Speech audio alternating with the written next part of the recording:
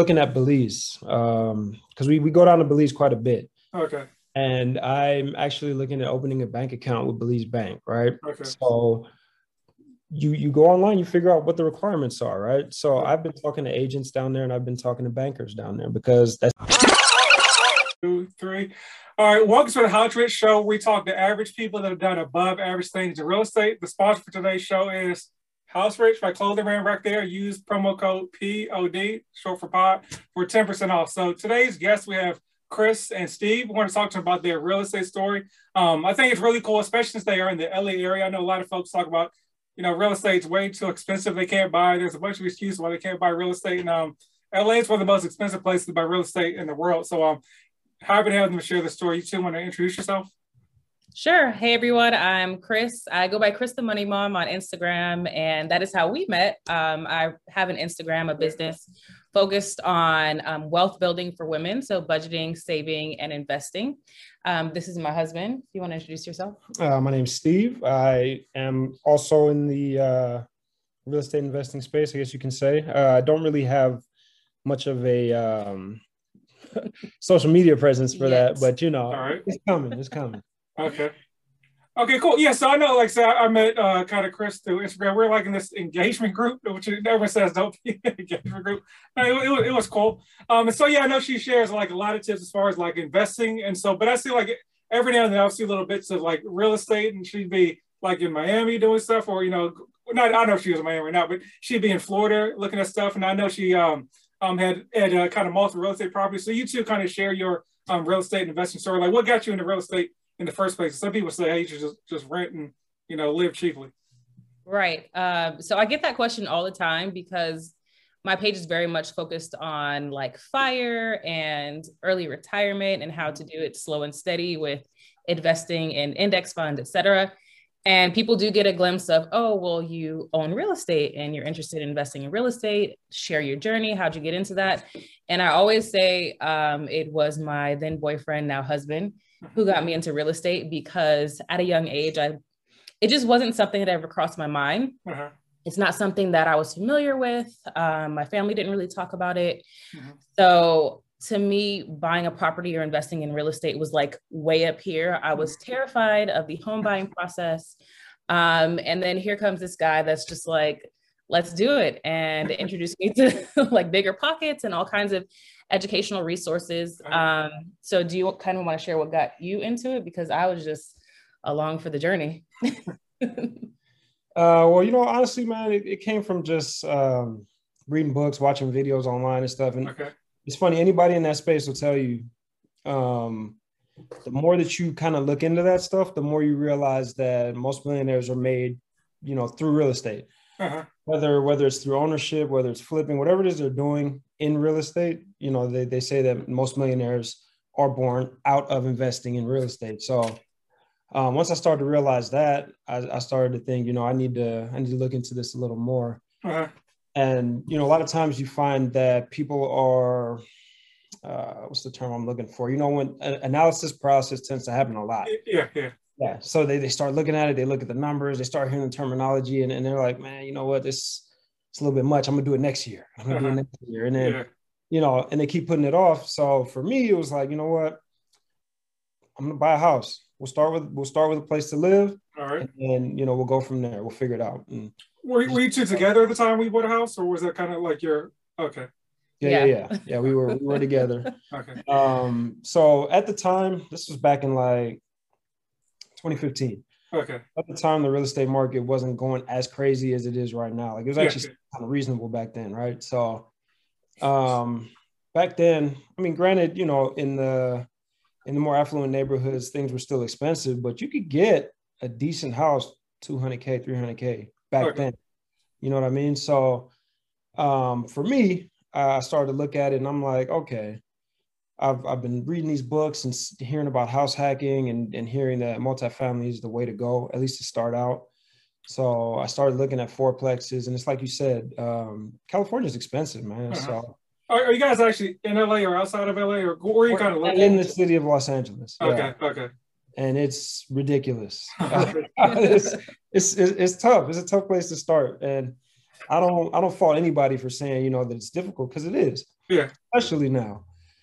But one thing I can say is that I'm glad we started multifamily first. Okay. Because that really gives you the wiggle room to move forward, you know?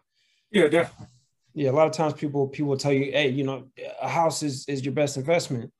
But a single family house, let's be honest, it becomes a liability if you can't afford it. Okay. Well, you know, multifamily, at least you can get a tenant and have somebody start to help you cover that expense. Or even if it's a single family with an ADU, which I don't want to get too technical, but, you know, accessory dwelling unit in the back, you can start to make some money from it, you know? And so you talked about there were like books and stuff you saw online. Like what particular books were you coming across that kind of helped you? Man, so she mentioned it early on.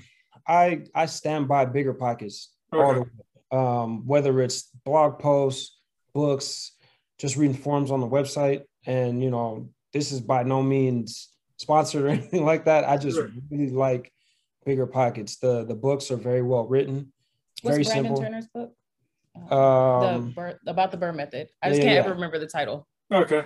I could actually I'll just grab a book just to at least show it so we can get a concept of what we're working with, or does that matter? Yeah, if you want to grab a book, that's fine. I mean, just to show the people. I mean, yeah, go. Just I'll grab one real quick. Are you editing the video at all when it's done? I guess I'll edit the video if need be. I'm entering YouTube now, so yeah, editing takes some time. Yeah, I've never actually edited this. I guess I will now. Yeah, I've never edited like this big video. I can do like the small ones on my phone because I have like InShot and all that, but I've never actually edited the long video. So I guess I'll learn how to edit. If you're looking for a good editing software, I use Filmora. He actually put me on because he does videography amongst the other million things he does. Filmora is a really good editing app software. I don't know what you call it. Okay, and that's for like the computer, the PC. Yeah, for the computer. Oh, okay, cool. Let me check that out. Okay, cool. So like I was saying, this was the book that I first read. It's called The Book on, why is it blurred out? That's because Zoom blurs the background. Let me see if I can turn that off. Well, it's called The Book on Rental Property Investing, right? Okay. By Brandon Turner. So if you want to plug that anywhere in there. Okay, yeah, I'll drop it in the description down below. Oh, there we go. So yeah, The Book on Rental Property Investing. Okay. That was where I started. Education, man. That's going to be the biggest thing at the end of the day. That's been the biggest driving factor. Okay. So I know, like, you know, purchasing a home is a big decision. So was it hard? Did he have to like really convince you to actually get into the home ownership? You're ready to go? No, I do want to put the caveat in here for any women that might be listening or anyone who's dating who might be listening. It worked out well for us, but I do say proceed with caution if you are looking to purchase a home with someone that you are not married to, because I've seen instances where it did not work out well. So it worked out well for us. All right. And I did need a lot of convincing, but proceed with caution. Okay. And so you mentioned you were looking at like fourplexes in the Los Angeles area. Did you end up going with the fourplex, or how many units were you guys able to get? Or were you two able to get? No. We ended up going with a duplex as our first property and a duplex as a second property. Okay. Was there a particular so the reason I'm asking, because I know in like high cost living areas, passing like the FHA self-sufficiency test is like almost impossible from what I hear. Was that an issue, or you two just say we're going with a duplex? So that's actually true. It is kind of difficult to qualify, you know, for enough to actually purchase, because when you're looking at 4 units, you're talking $700,000, $800,000 properties easy in Los Angeles, and that's cheap. And on average, the average FHA home buyer is probably going to qualify for closer to like 5 or 6. Okay. So, you know, that may very well put most people in the duplex category. But I don't think that was really the issue for us at the time. I think it was more of what we could handle. You know what I mean? Being brand new investors, jumping straight into a fourplex, could we do it? Yeah, but the issue then becomes is now you're managing people on top of managing property. Yeah. If you don't know what you're doing and if you don't have the funds to cover that, you're going to put yourself in a hole a lot faster. Okay. So how did you go about managing people? Like, did your first property, did it come with a tenant? Did you have to find tenants, or how's that life being a landlord? So we actually had to. Man, listen, she was doing open houses. She was in there for hours a day, like meeting people, interviewing people, trying to make sure that, you know, you don't have a meth lab getting built in your back house. You know what I mean? I think the biggest thing that people need to realize if they are going to get into this space is that it's a business. You're not buying a house and then renting it out to somebody just so you can make a little income. Like, it's a business. You need to know who you're putting in there. You need to know what it's going to cost you monthly to be able to manage those different variables. So talk about how do you manage, how do you figure out what like your cash flow is going to be like? Because I know obviously it's more than just, you know, rent minus or mortgage minus your rent. How do you guys figure out what was a good deal for you at the time? So yeah, that's actually really important. So for me, it came back down to knowledge, learning all the little ins and outs. There are certain things that people don't think about when they're calculating cash flow. You'll get somebody that tells you, "Oh yeah, man, I'm cash flowing $1,500 a month," and then you ask them, "Okay, well, how much are you putting aside for this, and how much are you doing for this?" And you know, and then you realize, okay, so you're really cash flowing like $500 a month after you account for all those different expenses. Because what happens to a lot of landlords and why they end up quitting is that they go into it, they think their cash flow is this, and then their water heater goes out and they get a hole in the roof. And now you're like, well, damn, I don't have the cash for that. What do I do? Yeah. You know what, landlording is terrible. I'd never do it because, you know, you're never ready for this, and this, but you didn't plan for it. You know what I mean? Yeah, those capital expenditures can be a killer. Because that roof will need to be repaired. Maybe it's 10 years, maybe it's 15 years, but you got to put that money aside. And especially here, LA is while it's a beautiful city, don't get me wrong, people love it. Duct tape. Yeah, man, LA is down bad. Like, most of these properties were built in the 20s and 30s, looking at old buildings.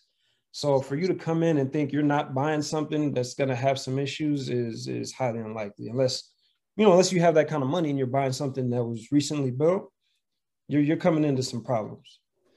So that's a good point. So I know like LA or as California in general has just a bunch of laws for everything. Are the buildings like you find like super old because there's a bunch of like code issues now that folks don't want to have grandfathered in? Or is it like super expensive to like do repairs and stuff, do like codes and stuff in LA? That's I think that's one of the big issues. So here's the thing. If you have a property that's grandfathered in and all of its issues fall into a category where you don't necessarily have to repair it, the problem is once you start to open that can of worms, now you're required to fix everything.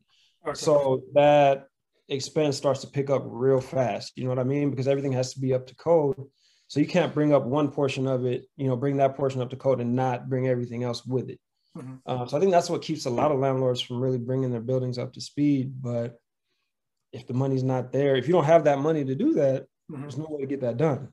Have you two had to go through that process of bringing stuff up to code? Have you been lucky? What about the bathroom on the first property? Right. So we were actually able to do a full bathroom remodel, but again, that wasn't cheap. Like they have to go out and get all the permits, and like you said, LA, there's a lot of red tape. There's a lot of things you got to be concerned with. So when it comes time to start rebuilding and revamping things, yes, it's expensive. So we've experienced it to some degree, but I think we're going into that dangerous space of like, hey, we're gonna have to start spending some money on these places. And so you talked about at the beginning with that first property, like Chris, you were doing a bunch of like tenant screening. Can you talk about how you evaluate tenants on, hey, if this is somebody I want to live, literally share a wall with me? How do you go about screening those tenants? Yeah, sure. So we started with some pretty good software. And again, I'm going to refer to you. What was the name of Hemlane? Hemlane. I was more of just like the open house person, to be honest. All right. And making sure that they passed all of the requirements, background check, etc. Do you want to talk about more of the tenant screening? Since you were more on the phone with the tenants, I was there to let them in the property. You know what? Food for thought when it comes to tenant stuff. You don't want to fall into that trap of being discriminatory. That's actually a really big thing, especially here in California. People are very much sensitive about anything that could be potentially discriminatory. And a lot of times you may have the purest intentions and it gets perceived the wrong way. And now you're fighting a court battle because you're trying to explain why your house isn't compliant with this, ADA or this thing, so when it comes to tenant screening, you can never go based on purely on your interactions with somebody. I always say it needs to be on paper. You know, they have to look good on paper before you even meet with them, right? Okay. And a lot of times for new landlords, that's good to keep in mind because you can cut out 75% of your problem tenants on the front end. Okay. Because like I said earlier, it's a business. So if someone doesn't qualify, I don't care what sob story they come to you with about why they're trying to get a new house. I get it. And I'm sorry, but you don't qualify for this house. It's unfortunate. And it's sad to say, but this is a business. At the end of the day, if you can't pay your mortgage, you're both going to be on the street. Yeah. So, you know, they got to stand by that. So for me, it was always, they got to qualify on paper first. And then once they qualify on paper, you meet with them and then you go from there and get a feel for who you're dealing with. So how do you determine if somebody like qualifies? What's the process that you two use to say, hey, this person is worthy or qualified to live next door to me, next wall to me? And see that right there, that kind of creates that discrimination kind of concept. And it's not necessarily that they qualify to live next door to me as much as their income and stuff qualifies to be able to afford the rent in this area or for this particular house, right? Okay. Because again, you don't see these people. So I have no idea who this person is. I don't know who they are as a person. So I can't say, hey, this person qualifies to live next door or live in, you know, in my back house. But what I can say is that their employment history shows that they've been employed for a reasonable amount of time and they're probably not going to lose their job. Their credit history looks good. They pay their bills. You know what I mean? They don't have any criminal convictions that they may be running, Lord knows what kind of criminal operation out of the house. Things like that matter. You know what I mean? And once you knock those details out, then you can start looking at who they are as an individual, get to meet them and say, hey, do you want to come stay here? But at the point where they have a 500 credit score and unfortunately, you know, they've been popped for drug dealing 3 or 4 times, it's just not going to work because now I'm going to end up trying to deal with all these different variables once you're in the house. And it's much harder to move somebody out than it is to prevent them from moving in the first place. Okay, makes sense. Okay, this initial screening process gets rid of a lot of stuff. Then you kind of do the talking and then evaluate them from there. Yeah, like, are we going to be able to interact with each other and not end up in court yelling at each other about small issues? You know what I mean? If you are going to house hack. And so what kind of boundaries do you set with tenants as well? You know, because I assume they know you own the place because you're right next door. You've met with them. You know, as far as, you know, them not knocking your door at 8 p.m. for minor stuff, like what kind of boundaries do you set, if you do set boundaries with your tenants? So I'll be honest with you, and this is we don't call this a little hack. I don't generally tell them that I'm the owner right out of the gate. Okay. A lot of times it makes more sense which is why she was doing the open house. Okay. I wasn't present for that. You know what I mean? Because when they come in, they meet with her, you know, they're doing all this stuff, but ultimately the decision was going to fall into my lap. Okay. I didn't want to interact with them too much to where they felt like, hey, I can go talk to this dude and get what I want done, right? So it became, we're just working with the owners to try and accomplish X, right? We're trying to get this place rented for the owners. And as a landlord, what that does is it puts you out of the equation so that you don't have to be forced to make that decision. Okay. You can always say, hey, you know what? I see that you want to get X, Y, and Z done. Let me call over to the owners real quick and see what they say. All right, I'll get back to you. And honestly, that at least gives you that buffer time to go back, crunch the numbers, and see if that's something that you could work with. You know what I mean? Yeah.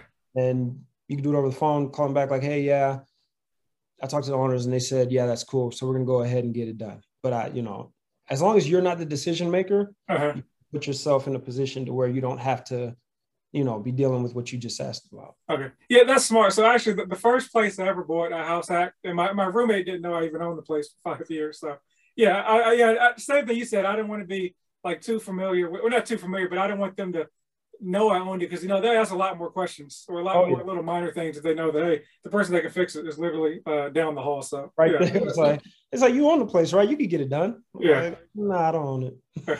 I think the type of properties we chose also is helpful. I mean, just coming from a woman's standpoint and knowing that I wanted a family at the time and now we have a family, choosing properties that are 2 separate, like detached units instead of sharing a wall or, you know, being that in that close proximity. So having a yard in between or something to separate the units has been helpful as well.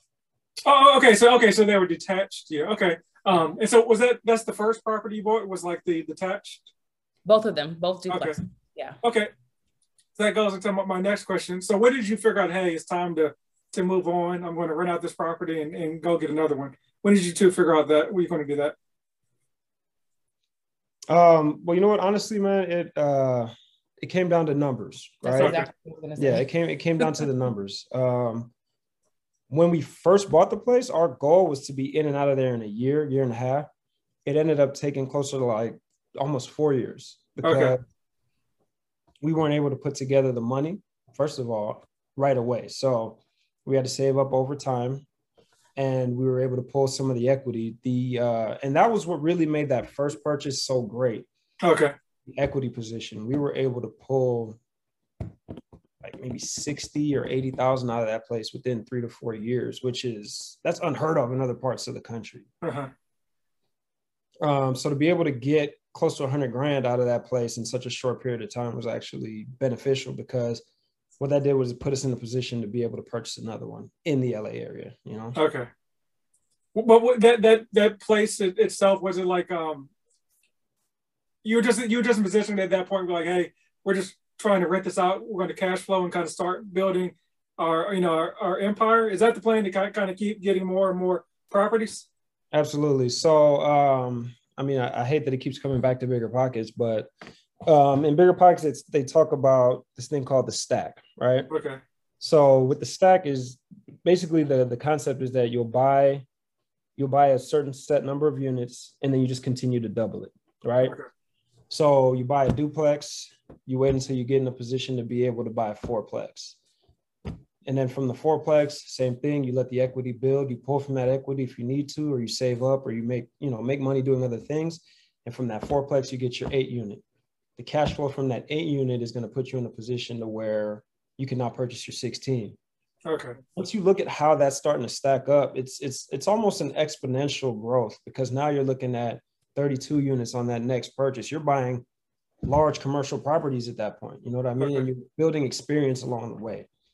And I think that also plays a lot into it. You know, it's not all about money, because then, we could get into financing and different creative financing options and on all kinds of stuff. You know what I mean? Yeah. So, sorry, go ahead. No, go ahead. So I was going to say, I apologize. I can't remember if I asked this in the pre-interview or during the actual podcast, but I know you purchased your first home with an FHA loan. Then you made the decision to purchase this second property with FHA loan, right? Because you two were not married at the time. You talk about that decision to kind of do that. Yeah. So we were not married. So the initial property was purchased, and in order to try to make it work, we purchased it in my name individually, right? So I held title as a single man, because at the time we weren't married. Mm-hmm. And it's like she said, she felt like she was taking a huge risk. And you put your money into something, you definitely need to think about that. Don't get in bed with somebody unless you know that it's like a safe bet, right? Because I could have just ran off, hey, you know what? This is done. I'm gonna keep the house, have a nice life, right? Not what happened, but it can happen. So definitely food for thought, right? But yeah, the place was purchased with me, single man, and then we ended up. I don't know if we got married before here or after. After. So, at the time that we purchased the second property, we still weren't married yet, right? Mm-hmm. So how you hold title is going to play into what kind of financing you're able to get. At the time, because we weren't married, she was able to purchase the property in her name, and then we held title as joint tenants. Okay. So FHA has some loopholes in that, even though I owned a property that was FHA backed, I was able to go on title with her on this property because it would be her primary residence, which I was just assisting her in being able to purchase, right? Okay. So theoretically, yeah, you can't hold 2 properties with FHA financing at the same time, especially not this close together, like in terms of proximity. It wasn't refied to conventional first? No. So basically, by just going on title as a joint tenant, who's basically just helping her to achieve the financing, we were able to acquire that second property in both our names. Okay, that's awesome. And so for folks that don't know, yes, it's FHA basically is a primary residence loan. And so since you were just I'm not sure where you were in that status, if you were fiancés or about to get married, but you're either married or not as far as FHA is concerned. Exactly. So if you're not married, like I say, you're just another person helping someone else buy a home. So yeah, that's a hack that if you know you're going to marry somebody, you can kind of run that play. And so even with me, like the home I'm in right now, this single family home, me and my fiance now wife are going to get married like in like 3 weeks after closing. But our loan officer pulled us aside and was like, hey, I know there's only 3 weeks, but he said it seems like beware. You never know what can happen putting somebody on title if you're not married. So that is something you got to make sure you really, really feel comfortable with that person in a lot of aspects. And so have you guys sold any of the properties? I know, like looking at Chris's page, I know you were talking about using the 1031 exchange at some point in time, or how did that come about? Yeah, so we had planned on doing the 1031 exchange on the initial property that we bought, especially, I'm always impressed by the numbers. We had bought it at 380, which now I look back and I'm like, we bought a duplex in Los Angeles for how much? 380,000. If I saw one now for 380, oh my gosh, a steal. And it had gone up so significantly in value. We had planned on doing the 1031 exchange. Do you want to talk about a little bit about what happened and why we're not going that route? Do you want me to kind of break down what a 1031 is, or? Yes, please. Yeah. Okay, so ultimately, a 1031 exchange is just it's ultimately a tax deferral. So basically, what it is you're selling one property and you're moving into another like-kind property of a higher value, ultimately. Right. And you're deferring the taxes. So basically, you're rolling the profits straight into this other purchase without having to pay taxes on it until you intend to sell. One thing I can say is when it comes to a 1031, you need to have all your ducks in a row, right? Because there's a time limit between the time that you decide to sell that first property and when you need to identify the next property. The problem that we ran into and why ours fell through is that the listing agent that we had for the initial property, the one that was supposed to put it on the market and get it sold, she didn't necessarily market it correctly. So it sat on the market for a good 60 days before we were actually able to even try to identify another property that we wanted to purchase. Okay. So while we were waiting, I started to look at it and I'm like, okay, we have about 150,000, 200,000 in equity, and we were going to roll that into another purchase. But then I started looking out of state. And I know you mentioned that earlier. I started looking out of state and I thought, okay, we could 1031 into a bigger property here, or we can just refinance, do a cash out refi, take that money and roll that into something cheaper out of state that's probably going to have a higher cash flow. So especially looking at what we wanted out here, like a 4-unit easily goes for $1 million. They're over $1 million now, man. And that's in the hood. Yeah. Like yeah, you $1 million doesn't get very far. It doesn't get very far in California anymore, man. So the 1031 is a very useful tool if you already own property. Very useful. Because in reality, you never really have to pay taxes on that if you just keep rolling into bigger properties. Yeah. Granted, when you do eventually decide, you know what, I want to sell and cash out, you're going to get hit hard. But if you don't sell, if you just hold on to the properties as you move into bigger and bigger assets, you never have to really pay taxes on that because you never really realize those gains. Yeah. So it's definitely worth it to look into. Yeah, because as a loan officer, I first got introduced to it about 5 years ago. And like I said, I thought it was an airplane. It was a guy who was like, I want to do a 1031. Because he was the guy that he literally flipped jets. So I was like, oh, I think like I knew what it was. And I called my manager. I was like, what in the world is a 1031 this guy wants to do it? And so like he's done 3 of them like in 5 years. So like you said, he just kept rolling over the 1031 just like every year and a half he called me, hey, I'm getting a new property, I'm selling this. And so yeah, it's definitely a great tool. That's game right there, man. Yeah, so never pay taxes on. And so you two mentioned that you were looking out of state. So why is that? Was it just because it's too expensive in LA, or just you're looking to? I know, Chris. Well, I guess you both travel a lot. I see you're always on some beach. It seems like somewhere where you're like, hey, I want to buy a place because we're going a bunch of places anyways, or kind of what's the decision to go out of state? That's what it is for me. I mean, well, for me, one, it's so expensive in Los Angeles, and two, I know I had toyed around with the idea of moving at some point to a different state. Okay. I don't know how I feel about that now, but I at one point wanted to live in Florida, move to Florida, and things are just so much more reasonably priced out there. Uh-huh. And so, are you looking actively, or is it just kind of like maybe in the back of your mind, or? So I'm actively looking, but it won't be to move. It'll be for short-term rental cash flow. So for me, it's not about the price point. I knew California was expensive. I accept that about California. For me, it's about the traveling. Okay. I really just like the idea of having a vacation home in Florida, and my goal is to eventually go internationally, only because I know that not only will that make money, like a lot of money as a short-term rental, but it gives you a place to go and lay your head if you feel like traveling. You know what I mean? Mm-hmm. And you don't necessarily have to go get a hotel or book an Airbnb. You already own the place.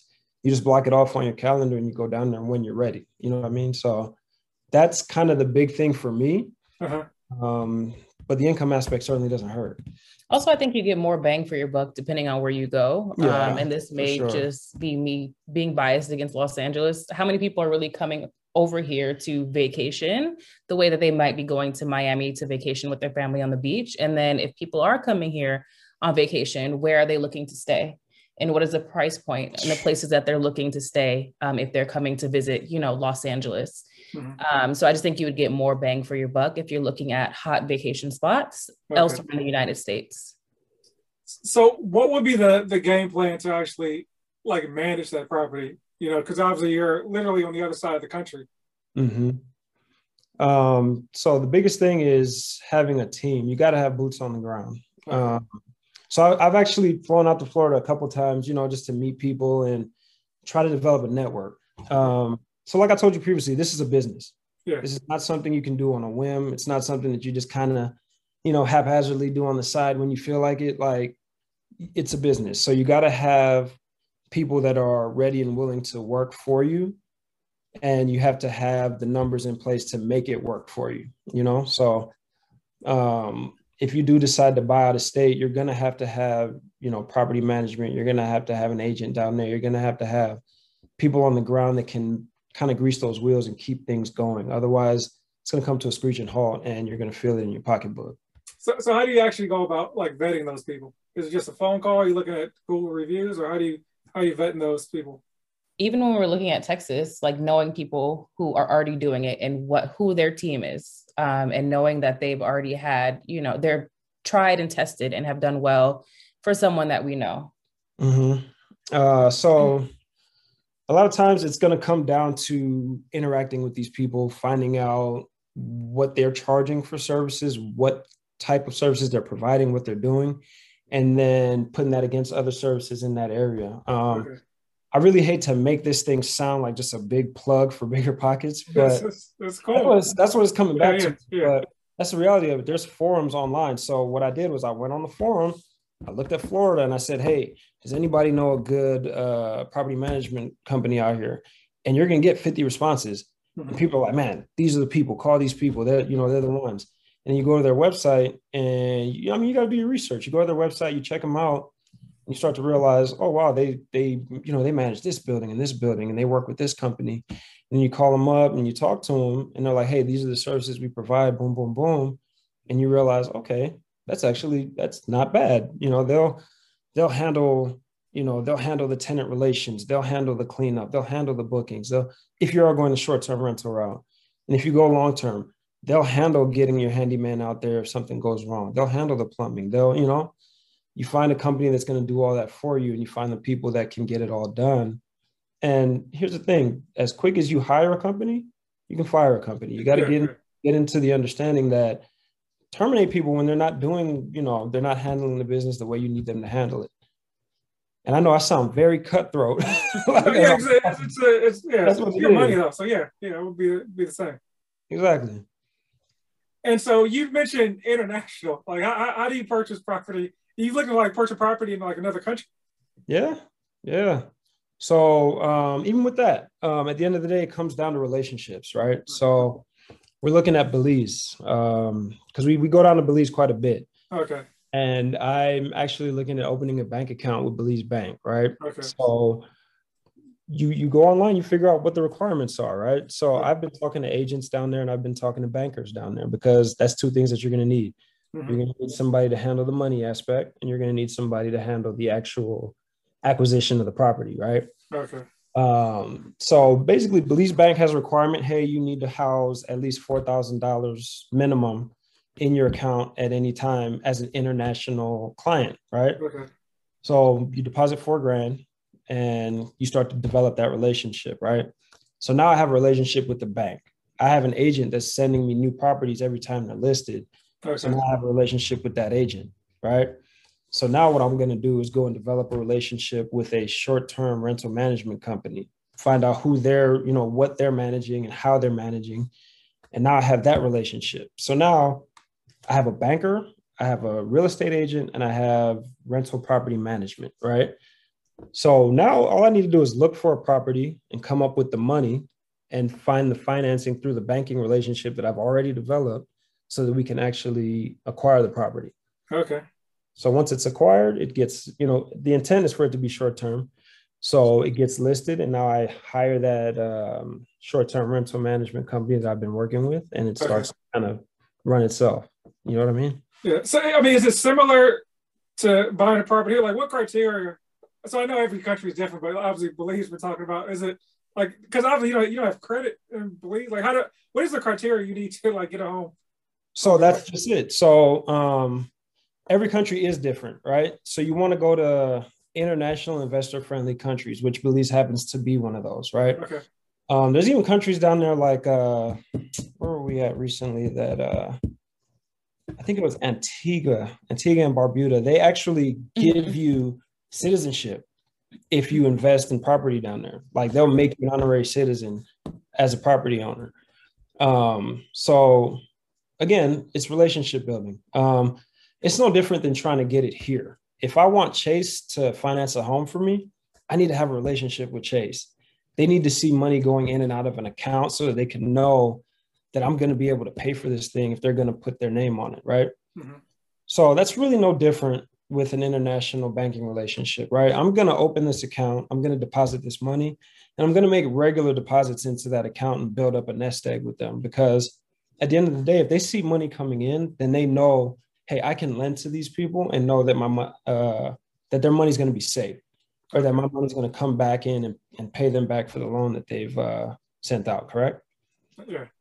So it really boils down to relationships and you just have to develop that. I was looking at the DR for a while and same thing. I contacted the bank, found out what the minimum requirements were. And then I started looking at how much money I would need to put into that account to make it worthwhile over time. Okay. And, it really comes down to just asking the right questions. And if you have that question and you want to know specifically for that country what needs to be done, a quick Google search and a phone call, they go a long way. Okay. Google, where most answers are found. Google University, man. Yeah. Okay. Cool. I've never thought about that. I've always wondered how people buy it. I think you had to be like super rich to buy a home, and you had to throw down cash. But yeah, just Google it. That's what I tell folks about mortgages all the time.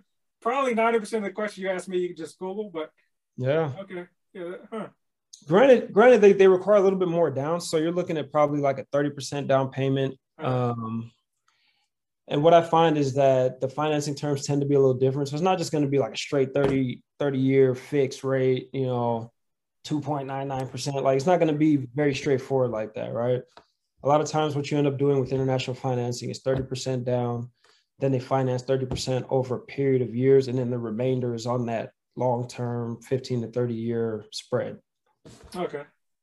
That's something to look into for me and my wife. I mean, I never even contemplated that, but it's Google it and figure it out. Okay, so I'll put that on my to-do list. Definitely, man. It'll be worth it. I know it's gonna be worth it for us, so it's worth it. Okay, so we talked about Cali, Florida, internationally. I think we've covered pretty much. I did not expect to leave the United States with this series of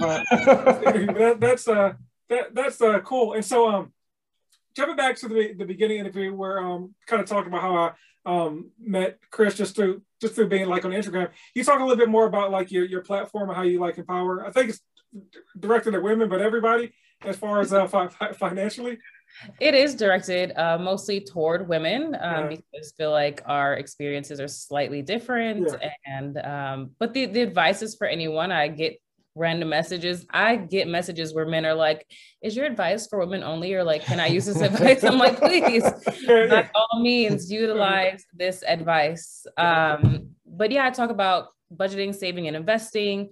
Heavy focus on the investing in the stock market for women because it's not something that we talk about much.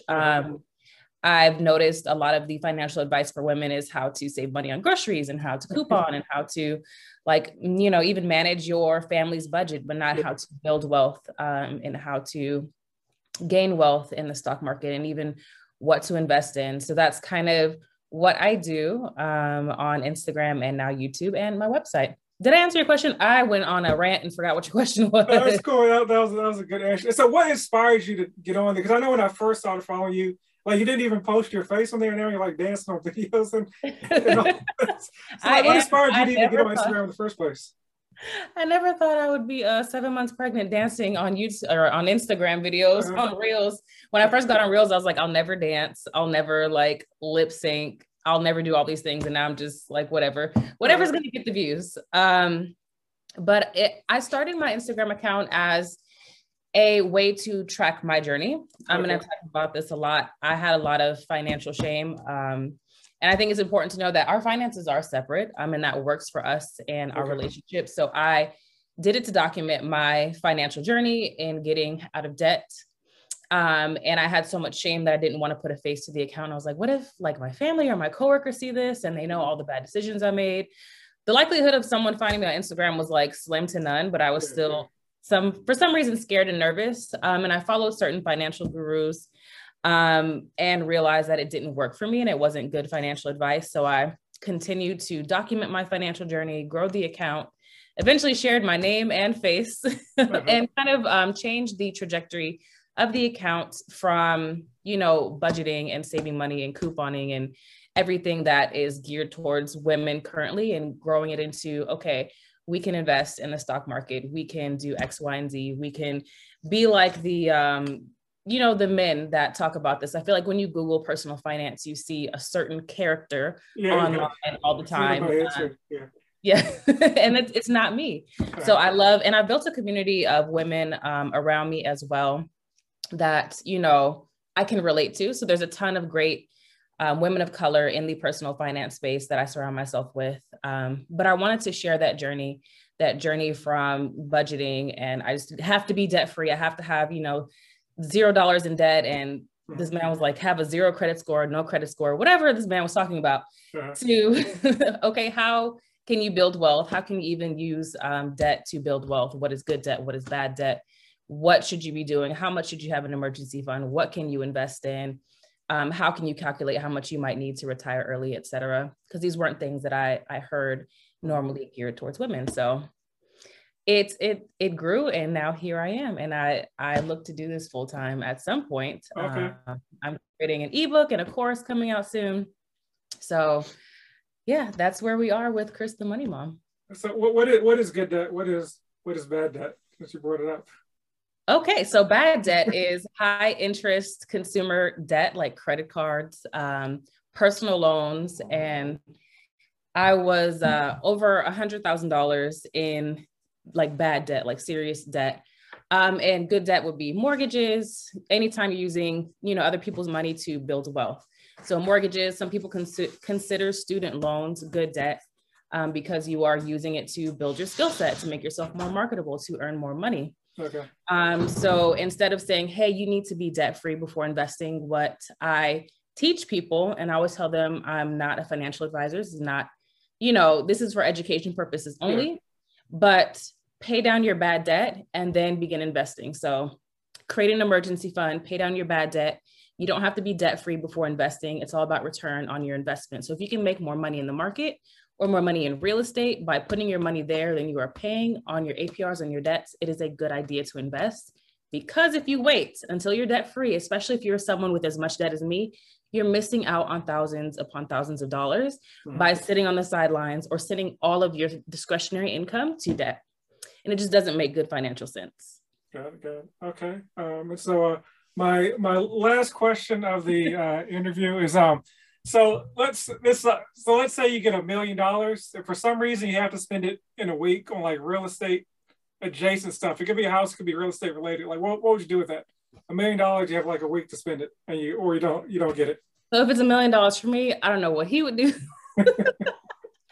I would use it to buy more multifamily property. And I wouldn't buy it outright in cash, like $1 million for one property, because again, especially if I'm doing it in Los Angeles, $1 million is going to get me one property, maybe two. But I would use it as down payments on more multifamily property if I had to. I don't know how I would execute that in a week, to be honest. I didn't really think out the questions. I just started asking folks this question. But yeah, that's what I would do to increase monthly cash flow. Okay, cool. But that is the end of the podcast. Once again, where can folks find you both at? Sure, you can find me at Chris the Money Mom on Instagram and on YouTube, and my website is christhemoneymom.com. Again, I talk about building wealth for women, but for anybody, you can still utilize these tips if you are not a woman. Intro to stock market investing, etc. My I'm working on getting him comfortable enough to build up his Instagram account and his social media. He should have a camera in your videos every now and then. So he is not currently active on social media, but I do share bits and pieces about our real estate investing journey as well on my social media page on Chris the Money Mom. Okay.